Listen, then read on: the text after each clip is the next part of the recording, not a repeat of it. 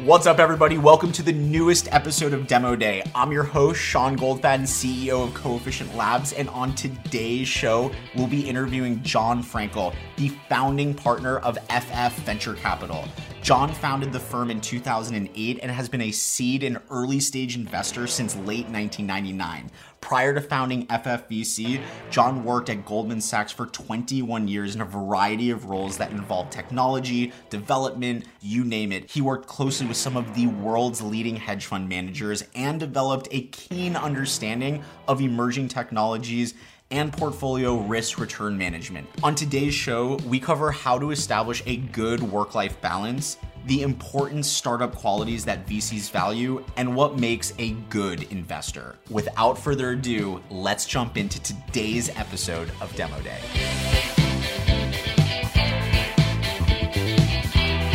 John, thank you so much for joining us today on Demo Day. Well, thank you very much for having me.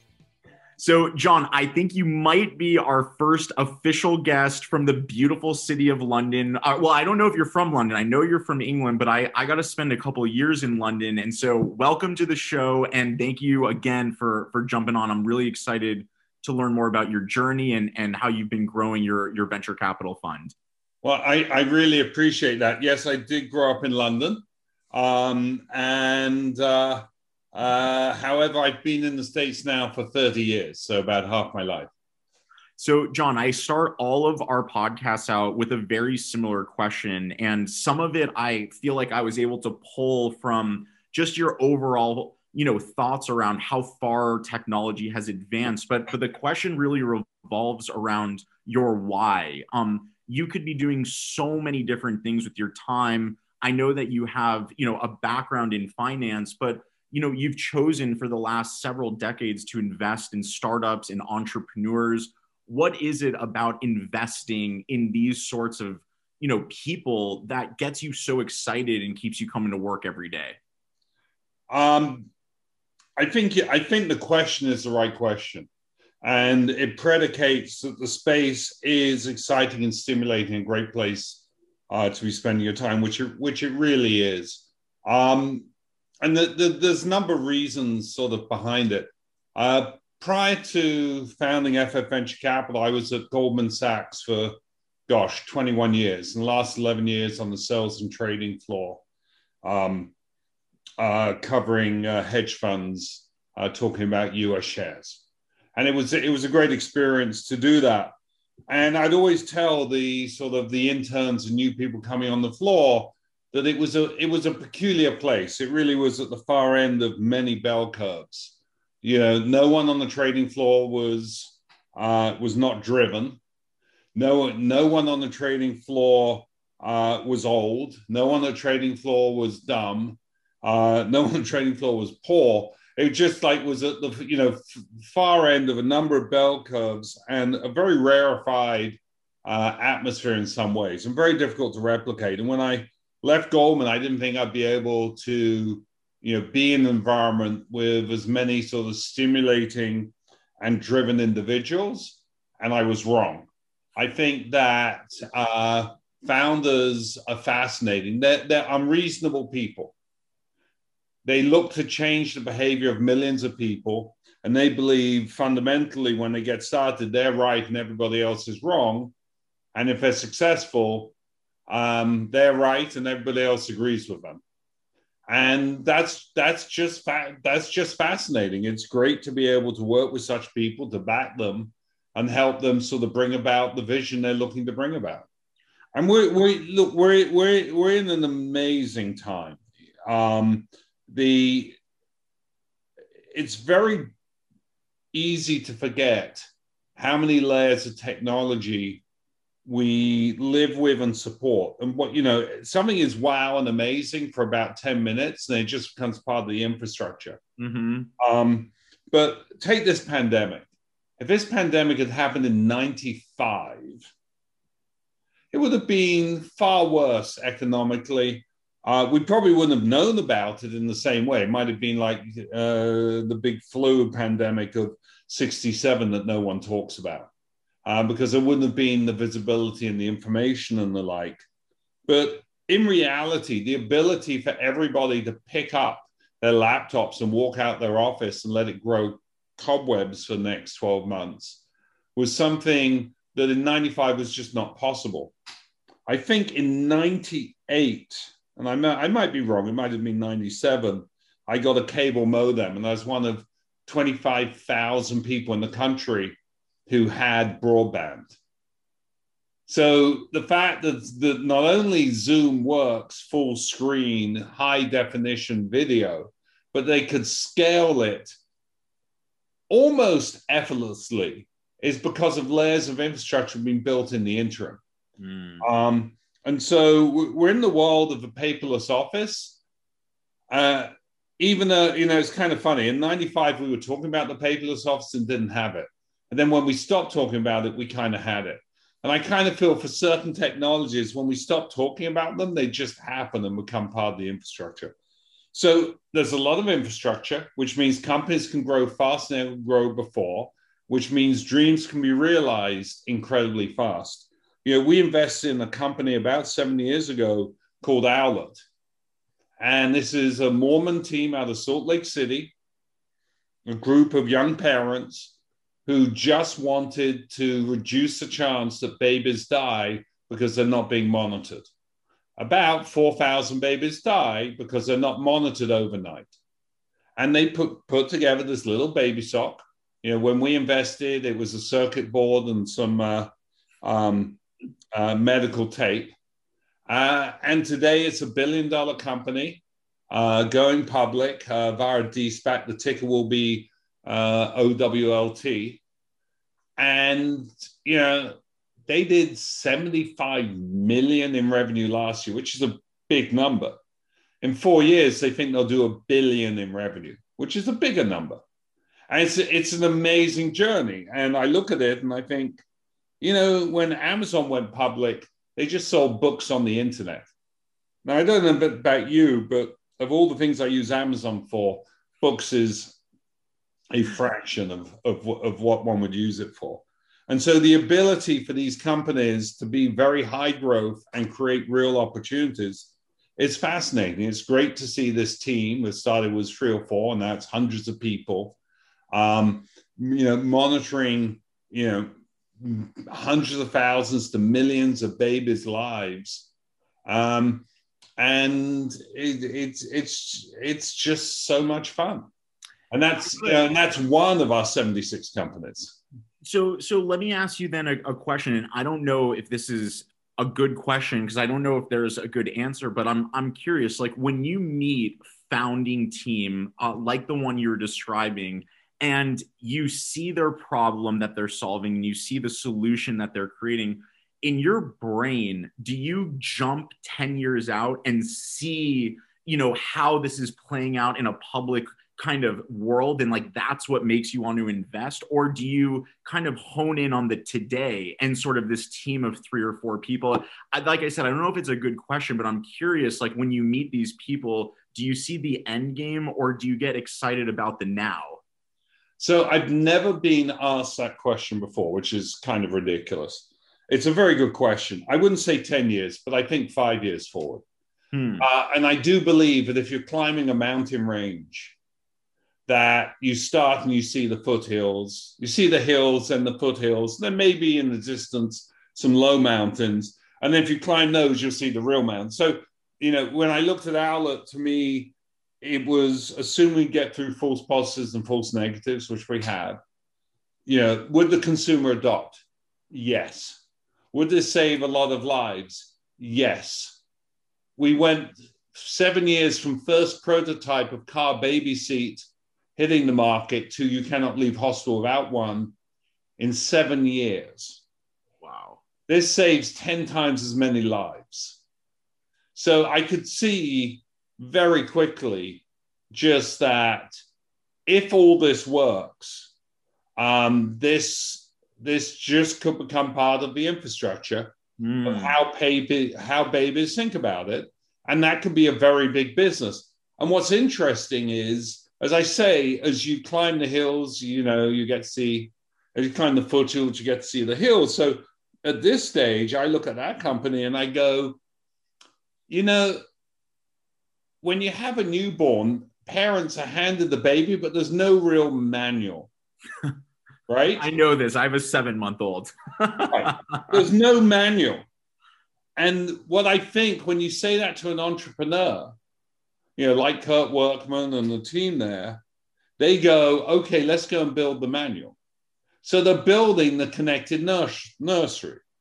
And, you know, today they have the sock and the cam, and they're launching a fetal heart monitor for pregnant women so they can see how the baby is progressing in the womb. They've got a service around helping babies sleep, but I can see them building humidifiers and a snoo-like product and all of these all connect together in the way that your Apple Watch works with, you know, your AirPods and everything else that you have. And I think that is really interesting. When I think who else is doing that, I think about nobody else. And then when I look at it, I kind of go, so they're going to grow revenues between 40 to 80% a year for the next 4 years as a public company? Like, it's going to be very, very big. This is going to be a very, very big idea. And, you know, I look at it and I go, we're very pleased. We led the seed round. We really like the team and the like. But now, you know, and this is one of the benefits of SPACs, companies can go public at $1 billion valuation. They don't have to get to 6 or 10 billion before Goldman Sachs is willing to take them public, or some other large firm.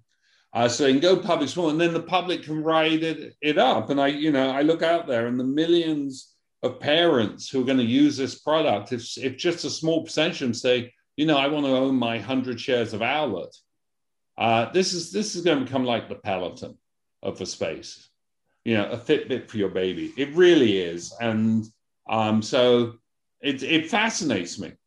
And it fascinates me because, we were there right at the beginning, a team of 3 people. The idea is fundamentally the same, but now they're getting resources to grow this in a way they've never had.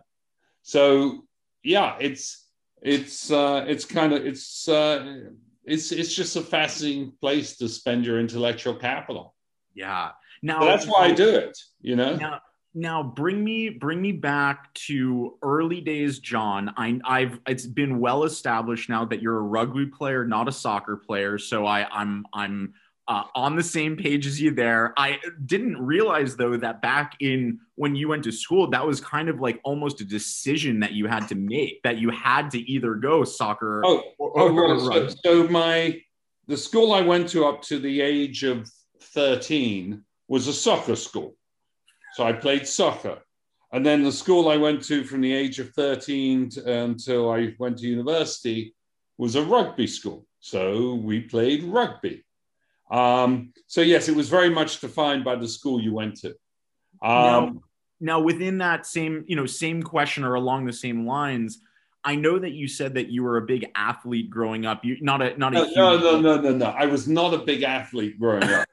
My brother was. My brother got all the cups. No, I was not a big athlete growing up, but I much prefer participating than watching from the sidelines. I'll put it that way. And so within that regard, how would you describe yourself back then? Would you say that you were, more into academia? Were you into starting businesses? Were you just, hanging out with friends? Like, I was fairly entrepreneurial as a kid. So, I was a kid who went and bought candy at the store and then, sold it in school. I was that kind of kid. I was the kid who, would go down to Spitalfields Market, which was the fruit market I'd drive down there. So this was in my later teenage years. I'd drive down there and fill the back of the cart with strawberries and then go and sell them door to door. I definitely entrepreneurial. I was not considered academic, but I did very well in exams. I did terribly in classwork. My teachers hated me because I kept on asking questions because I didn't understand how things sort of fitted together, which disrupted the class a lot because I don't think the teachers really liked people asking questions. So I was very inquisitive. I would not describe myself as academic, though I did end up going to Oxford So I must have had some capability. I did very well in exams, to the surprise of my teachers. With regards to your entrepreneurship, do you recall it being driven by either your parents that were sort of like, saying, "Oh, John, like you should do X, Y, and Z," or did it come from something more within? Like, what was the impetus that sort of got you to want to make your own money, or sort of go out on your own and sort of do things that weren't like what all the other kids were doing?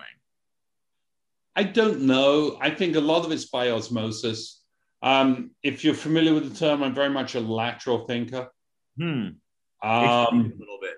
So I reach conclusions, and then people say, "Explain yourself," and I go, I don't know. So then I make shit up, and then they go, "You made shit up?" I go, "Yeah, I made shit up because you wanted me to try and explain to you how I got there, but I don't know how I got there." That's just it was terrible. I was terrible classwork in math because I would just get the answers.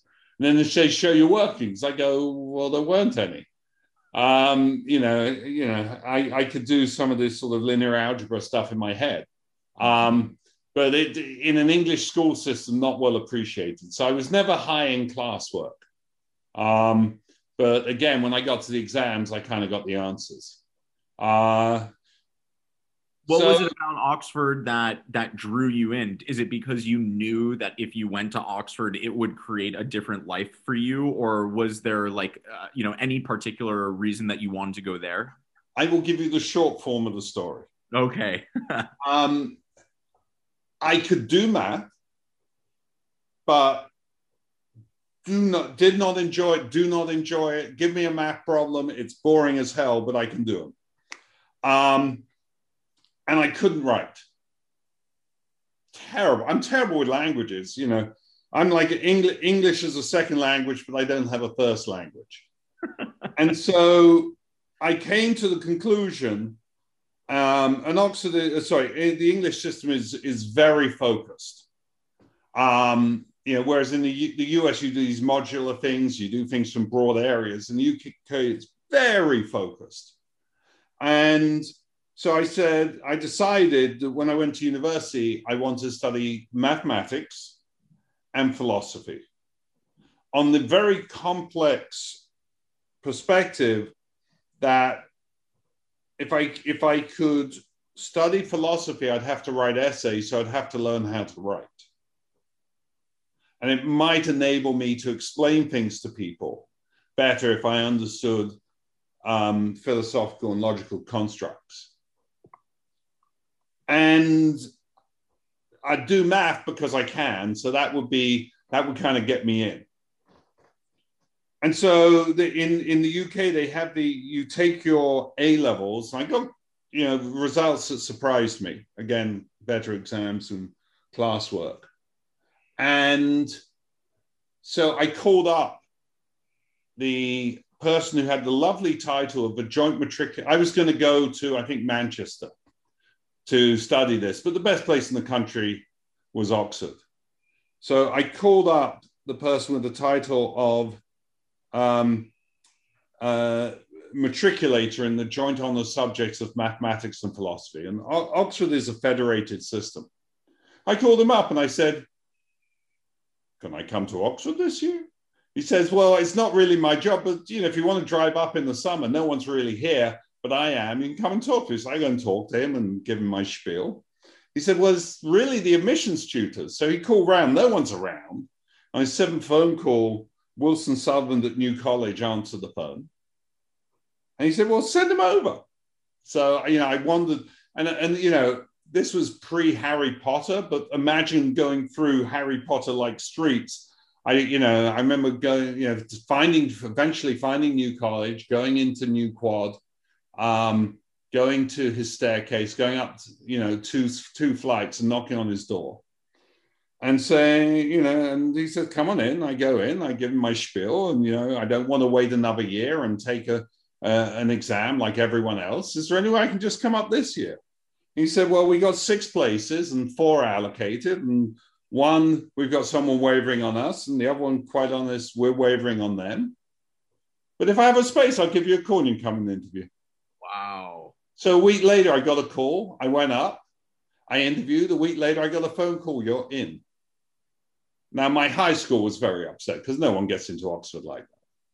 So they were sure, Uncle whoever had, paid someone off or something. But it really wasn't. It was just literally the naivety of a 17-year-old, not knowing that you couldn't say, hey, can I just come up? So I went to Oxford for 3 years, which was a blast. And, in those days, you went for 3 years, you got a bachelor's degree. And then if you managed to not die 4 years later, it magically becomes, but you have to pay £5 for it, a master's degree. So I have a master's from Oxford. And it was a great time, because Oxford's one of those universities, once you get in, as long as you don't commit suicide, die, or go insane, you're going to get a master's degree. So, you had a chance to really study things as opposed to worry about your grades. In fact, no one ever worries about grades at Oxford. And when you were amongst your peers back, what year was it when you were like into uni? So 79 to 82. And it sounds like a long time ago, but yes, it is a long time ago. Yeah. But like when you were there, was there an air of like the internet is coming, or like was there this, not that the internet was coming, you know what I'm saying though, but like was there? Yeah. So I mean, basically all essays were handwritten, but my handwriting was terrible. So I learned to type. So I typed my essays, which was unusual. I learned to touch type. And I thought programming might be useful. So I learned Pascal. I can't remember what on earth I did in Pascal. I remember in high school, I programmed some stuff for my A-levels in BASIC, just some linear programming, but linear interpolation. But it wasn't like the internet's coming or that kind of stuff. I really didn't see the internet until 93, 94, when I was at Goldman, and someone calls me up and say, hey, look at this. I can see the weather on the computer on this screen. And, it was in a browser, and there wasn't even a back button. At the time, I was in Prime Brokerage, which is a service that we provided to hedge funds to help them run their back office and lend them money. And I remember going to see the technologist at the firm who was responsible for a project of us building all these new systems. I remember going and seeing him, and I said to him, like, hey, rather than this, like building this application we're putting on everyone's machines to reconcile to us, what if we like got them to upload files to our server, and then we gave them an application, this Mosaic thing, where they could then reconcile in there, and then we wouldn't have to worry about what other programs they have and which version of Windows and stuff. I remember him saying to me, like, look, this internet's a plaything for you. This is real business. And no, that's not how the world works. So, yeah, I mean, paradigm shifts really are very, very difficult for people. They're difficult. When you think about this pandemic, I got concerned in January and I tried to explain to people, and no one would listen to me. They're like, you're insane. That's not going to happen. I'm like, okay. And it was just too exhausting to explain to people that maybe, we were going to hit a global pandemic, a once in 100-year kind of event. And now it takes too much energy to explain to people it's basically over. Now, I may be wrong. There always can be a variant of this or that. But sans that, you're just seeing exponential decline. I think Texas yesterday had 0 cases. The UK, one day last week, had 0 cases, 0 deaths. It's like, it's kind of amazing. But that's what exponential decline's like. And people like to think linearly. So if I had any advice for anybody to think about how to do well in this world, learn how to think exponentially. So John, I know you mentioned, and we certainly don't have to talk about it if you don't want to, but I know that like crypto is becoming at least part of the conversation. And, there's like, I remember you saying something to the effect of, you're not exactly like, and I don't want to put words into your mouth of what you said or didn't, but I guess from my perspective, I would have imagined that you would have been like more, I guess like you would have been more bullish on it because of that sort of thought process where it's like you've been through these sorts of like cultural changes before I don't know, I'm curious, like if you want to talk about your perspective, I'm very curious on it. Yeah, so look, so we always draw a box around ourselves in some way. Everyone in general, you're saying? And you're like, I live in New Jersey and that's my box, so where else am I going to move? Or I work as an accountant somewhere. Let me go and look at other firms I can work as an accountant. So you always draw boxes around yourself. And, I'm the same. So as an early stage venture capitalist, I've avoided crypto because I haven't really seen a solution that ain't using crypto that is 10 times better or 1/10 the price of doing something. Now that will come along. I've recognized that you can certainly invest, over the years, we could have invested in crypto exchanges and the like, but then that predicated that crypto would last as a mean more than 10 years or so. Today to date, it has been incredibly useful to do pseudo-anonymous transactions, to try and be under the radar. I'm not sure you really are. To move large sums of money cross-border, short term, and to teach millennials how to trade technically. But the fundamental reason to buy crypto is because someone else is going to buy it. And that is a momentum game. And at my core, I'm value and growth, less momentum. Now, I can talk philosophically all of this, but if I'd put $1 million into crypto a decade ago, it would be a lot of money today. You'd be exponential. So, and that's absolutely the case. I also know that with the crypto meme, that it gets converts, but it doesn't get deconverts. It's very difficult for people to deprogram out of it. And recognizing that as a momentum play, but owning crypto makes a lot of sense until you run out of a marginal buyer. Now, Stanley Druckenmiller referred to crypto as a solution in search of a problem. And now he's thinking maybe the problem is all of this government printing, and that's the place you put money. But I mean, ultimately, if I have crypto, there's two things that worry me about it. One is the lack of surveillability. So someone can tell me this is how the rule set works, and I can trust them. That doesn't mean someone else couldn't, I don't know, go into my wallet and take my money. For sure. And we've seen cases like that over time because people didn't really understand it. And ultimately, it's a string of numbers. And I don't know about you, but the safest place to store a string of numbers is probably on a piece of paper, not on a computer, and probably the piece of paper fragmented. It's just kind of weird. And it's that kind of weird that gets me. I know that over the last 3,000+ years you could take an ounce of gold and bury it in the ground, and if you dug it up any time during those 3,000 years, you could have spent it to get a nice suit or a really nice dress. It's kind of like held its value. And I just don't see crypto in that same kind of concept. Yeah. Now, it's, and then there's more arguments around it, but I'm really waiting for projects where it is both necessary and sufficient. It's sufficient for a lot of things, but where is it necessary as well? And where does the end solution end up being 10 times better?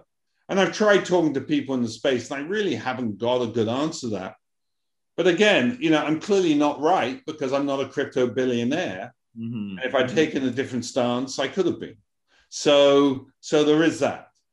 But in my box as an early stage venture capitalist, we really haven't seen, opportunities to build companies using crypto yet.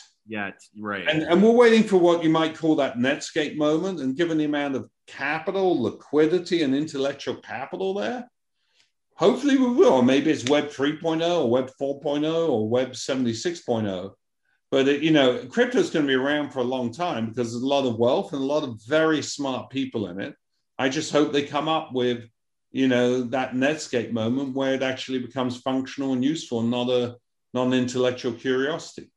It seems like you're also the sort of person that is not in any sort of like rush to have like your ego satiated around it, where like I remember you saying when you're in school you would just keep asking lots of questions until you feel like it's the time to pounce, and then you'll pounce. And so no one is like pushing or like changing. You're just still in a curiosity mindset, it seems like. Right, but again, if we ran hedge funds, we might well have had a crypto hedge funds, but we run early stage venture capital, which is long liquidity periods. I have a fundamental belief that everything is a fad.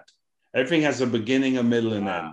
Telex was a fad. Telegrams. I remember going to weddings and people would read out telegrams. I don't think they do that anymore. So everything is a fad. The car is a fad. At some point, there won't be cars. There'll be something else, right? And so I just don't know how long this fad will run. If it's going to run 100 years, then there's plenty of time to make investments in and around the space. But I just don't know how long that's going to be. And if your objective is to make money irrespective of the vehicle, there's a lot of money to be made trading around this. As I say, the technicals are fascinating and it does respond a lot to technicals now. And you're getting more and more professional players in. And, even though whatever it is, a couple trillion, that's a fraction versus, other markets. So I can see that. And then, whenever I start getting tempted to say, maybe I should just buy some and trade and stuff, I think about, all of the awful things it's being used for, drugs and black market. illegal black market stuff. And I think of all of the criminal activity that it helps. And, there's all this argument around energy, but, if you care at all about global warming, it is a lot of incremental energy that, really could be used for other purposes. So, I just don't feel good about it. Yeah, it's not right yet, but it sounds like you're not like shooing it away forever. It's just at the current moment, there's not a solution that makes sense for a real sustainable business, not just like a fad. There may well be. I just don't know. I keep looking. I'm a student of the marketplace. Good Lord, if I ever think I'm right about something, then I'm probably wrong. Right? So, John, once you got out of Oxford and you essentially, did you stay in Europe for that time period after, or were you? No. So I was at Oxford, and like a lot of other students, had no idea what I should go and do. So I go to the career center, and they say, you don't know what you want to do. You should become a chartered accountant. And little did I know, they say that to 80% of people. But so I toddled off, and I looked at accounting firms. I joined a firm called Arthur Andersen, isn't around anymore, which is a story in and of itself. But I qualified as a chartered accountant in 3 years. I was there 4 years. I put my head above the parapet and said, the partners and the managers here, do I aspire to be like them? No. Do I think they're working on interesting stuff? No. So why am I now staying here? I'm qualified. I can always fall back and be an accountant, put food on the table. And the knowledge was very helpful. So I applied 6 different places. I got 4 job offers. One of them was from this firm that I'd never heard of called Goldman Sachs. And, there's a friend of mine at Arthur Andersen who said, that's the one you want to take. They're very big in the States. And so I joined Goldman, and I was, a dozen jobs, 21 years. And they sort of moved me back and forth across the Atlantic for, various reasons. You told a story once about, I believe it was one of your mentors at Goldman Sachs was joking about how, some of the younger interns maybe were talking about like work-life balance. And he said something to the effect of, you want work-life balance? I'm like, I go to the gym once a morning. Like that's what I consider. This was a guy called Ed Spiegel, who was just a real character. I mean, Ed was a salesman, and he would call up some institution and he wants to speak to the guy, the PM running $20 billion, right? So Ed knew how to get him. He'd call up, his assistant who he knew, and he knew her by first name. So he'd call up and go, Monica, hey, it's Ed here. Hey, I'm calling from my helicopter. Can you put me through? Because, I'm not going to have a good signal for what. He was just making that up. And then he'd get through and he would, pitch the idea. And he would say, look, do me a favor, just put the order through the desk here, for political reasons, it'll be good. He was just a great salesman, a great guy. And he retired as I joined the sales desk. And I remember him coming presenting to the team, and having retired from Goldman, he said, well, now I've got much better work-life balance. I go to the gym for an hour in the morning before coming in the office 5 days a week. That was him in retirement, working at Goldman 5 days a week. So yes, I have been surrounded by workaholics, and I guess at some level, I'm a little bit of a workaholic myself. But and so I actually wanted to ask you about that because, I feel like I don't know, maybe I'm just speaking for myself, but it seems as though there's almost like there's polar sides of the coin where it's like hustle at all costs, work at all costs. And then the other is you have, work-life balance, and everything is about balance and flow. What is your perspective on quote unquote work-life balance? And I don't know if you have a said perspective, but when you're talking to early stage founders and they're talking about work-life balance, do you find that to be like, oh, these people are in tune with their surroundings and what makes them happy and what they need? Or do you find that to be more of like a red flag? It's really not a topic of conversation, Mm-hmm. But I will tell you this, that when you think about these kinds of things, you have to make certain assumptions about your life. So you've got to assume either you're going to live a long life, or you're going to live a short life.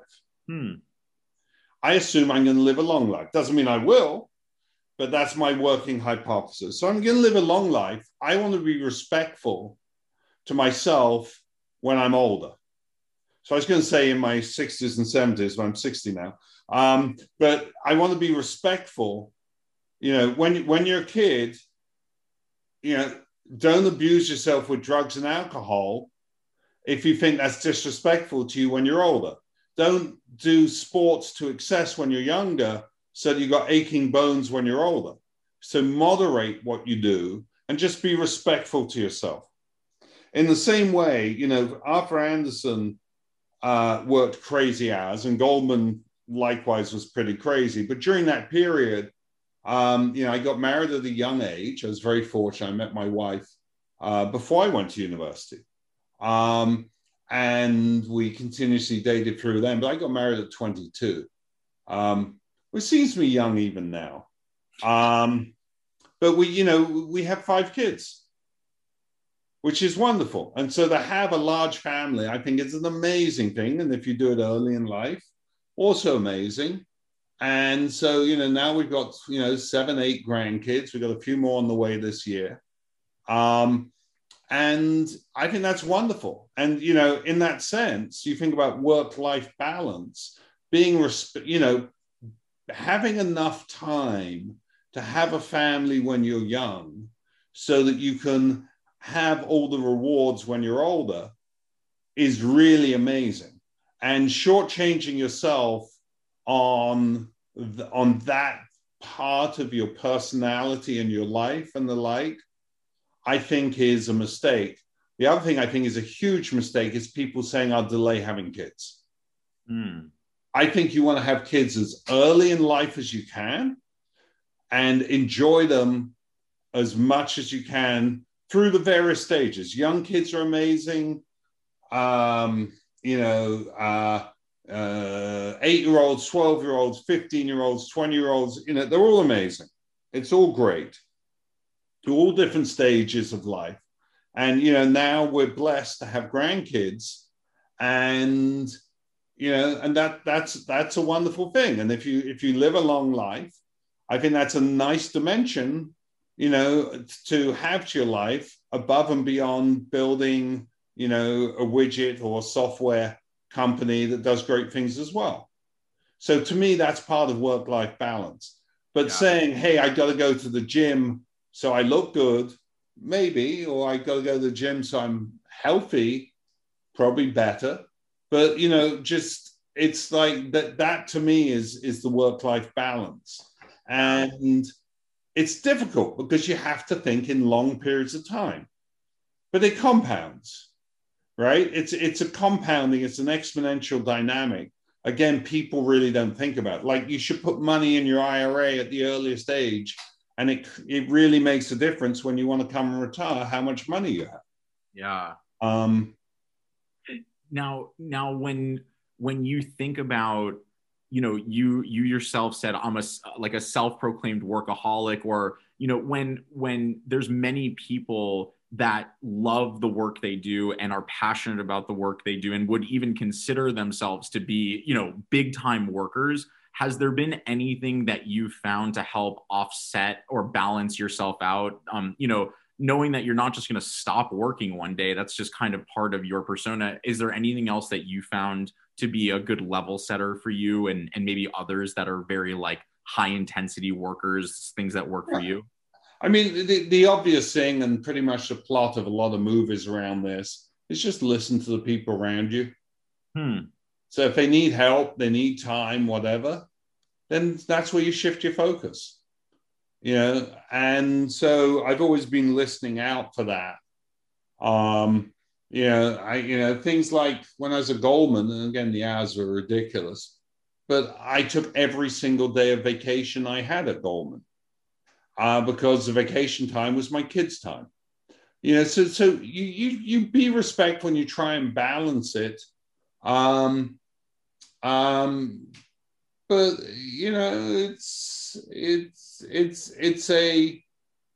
it's an interesting dynamic. For me, it's really what keeps me going, and I think it keeps me young. All of the intellectual challenges that we have doing what we're doing,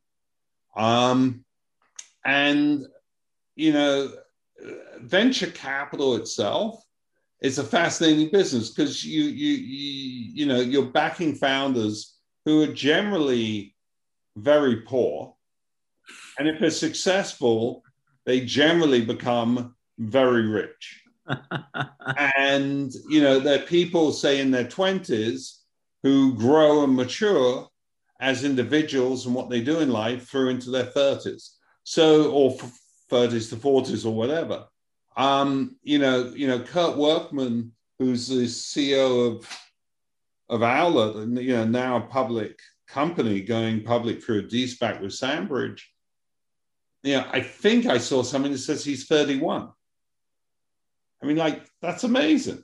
Wow. Be the CEO of a public company, one of the highest growth public companies out there, and he's kind of 31, and he comes over incredibly well. And I might have the age wrong, and Kurt, I apologize. If I'm wrong, it's just a number that I think I saw on some report on the company.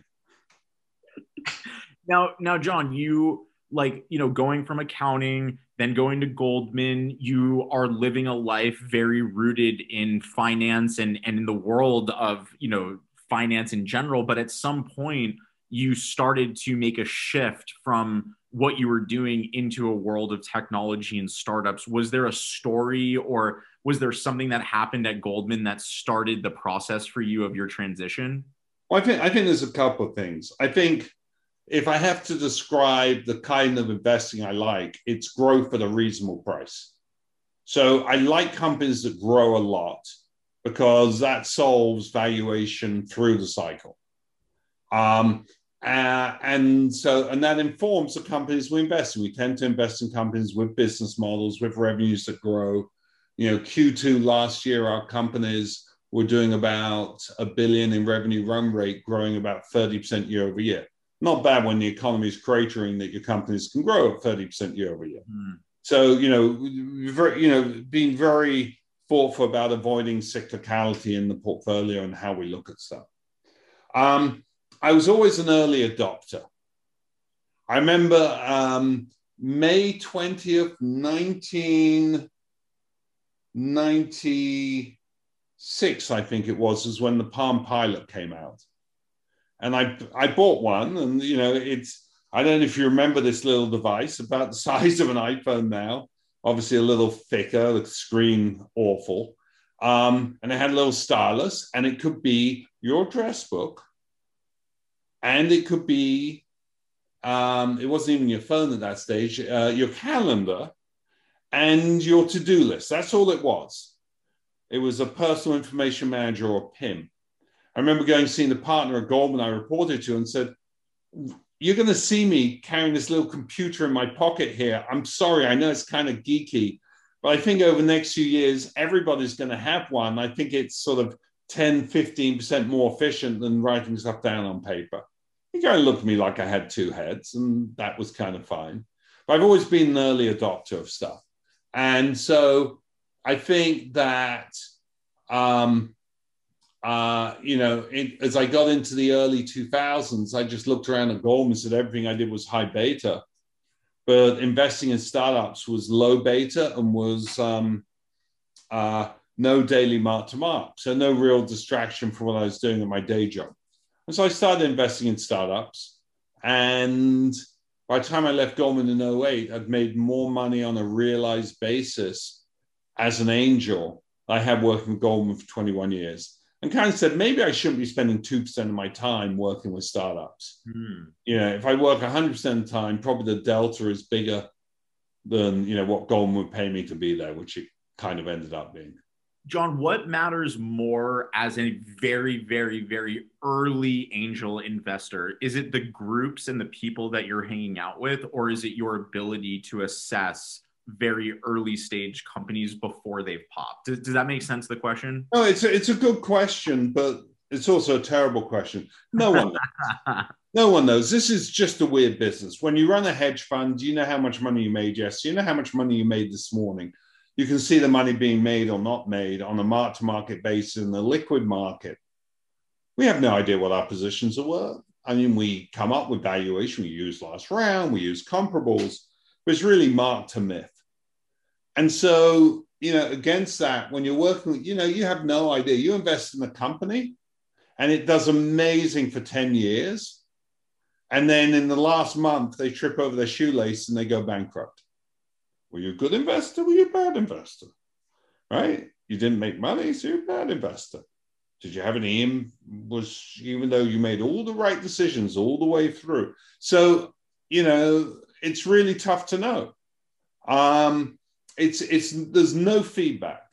I kind of say, to know if you're good at this business, you really won't know until you retire. And then maybe not. There's just such a tail, and it's all it's a power curve distribution of returns. And so, they're just on averages. It's tough to know. I will tell you this, we like to invest in companies we're passionate about. We like to invest in companies that have business models and in teams that we think are really special. But I'm not sure that's much different than anyone else will tell you. We look for secular growth. We love growth because it solves a lot of problems. At the moment, we're in a world of high multiples. But if multiples half, in 2 years, our companies should be back to the same place because they can grow. They can double in 2 years, kind of thing. And when you invest in startups, are there specific types of verticals that you try to stay within, or do you have a fairly broad thesis? What tends to be the right fit for FF? The underlying thesis is growth that doesn't depend on the economy. And so if you look at areas of drones, robotics, applied AI, fintech, that really fits that. And we have a lot of exposure there. We have some crazy companies. We've got a company delivering food by drone. We have another company that has building drones that are 80 to 100-foot wingspan that go and sit in the stratosphere for weeks or months at a time. So just kind of crazy stuff. We have another one that does real-time surveys for mining and construction. You go into fintech, we're in StockTwits, which is the leading place to talk about stocks and crypto.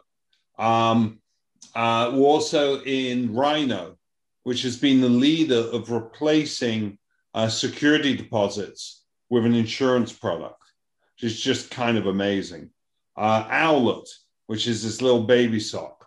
Secure, which is digital ID, and they have contracts where they get paid millions of dollars helping banks identify their customers, and not just banks, but very broad. We're in Indiegogo, which is the world's largest crowdfunding platform and has done so much good for the world. We're in Omaze, that works with celebrities and charities to do really interesting sweepstake campaigns, and is growing just like a weed. I mean, it's just a massive company. If you haven't seen that George Clooney skit, which is hilarious, go to omaze.com/Clooney. It's really they put out great content, and it's for good causes. In this case, the Clooney Foundation. And as I say, there's 74 companies. So we just got some really fascinating ones under our belt. And it's fun. It's fun working with. Now, are we right all the time? Good Lord, no. But we try to be right. We try to be more right than the average. And about half of our seed funded companies go on to raise a Series B, which is about 5 times the average in the industry. And we think if you're running at 5 times the average, you're probably doing something right. But it's taken us 13 years of data to kind of think, well, kind of what we're doing is probably on the right path.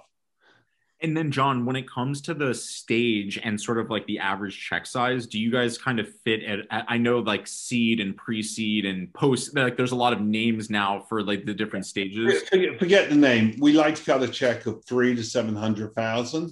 Okay. For 10% of a company. Got it. Okay. I expect, you can call that, the mustard round if you want. I mean, I really don't care. Call it the apple round. But that's kind of like where we really like to help the companies become real businesses. That's our objective. And that's what we work on. John, this was an amazing episode. I thank you so much for spending your time with us today on the show. And I'm really, really excited to, launch this episode. And for anyone that wants to learn more about FF Venture and, you and get in contact, what's the best place to connect with you? So ffvc.com is our website. We have a series of newsletters that you can become part of our community there. We organize 200 to 300 events every year. I'm very reachable via Twitter. So John_Frankel. And I try not to be too controversial. Those are good places to reach out. I think people have to understand that we are just incredibly fortunate to be alive now, and with the tech stacks that we have. It's an amazing world, and people should just feel good about that. I mean, look at this vaccine technology. It was designed in a weekend, has ended a pandemic in a way that if this had hit in 95 would never have happened. I mean, that's amazing. It's a great time to be alive. Absolutely. And so understand that we haven't invented everything. There's a lot more fun stuff coming. It's a great time to be involved in this space. And, we want to do what we can to help move that ball forward. If people have great ideas, track us down. And, we'd love to talk to them about them. Amazing, John. Everyone, John Frankel from FFVC. Go check him out. Thank you so much, John, for joining us today on Demo Day. Not at all. Thank you for having me. Thank you. And for everyone at home watching, thank you guys so much. I'm Sean Goldfaden, CEO of Coefficient Labs. This is Demo Day. Thanks, guys. Peace.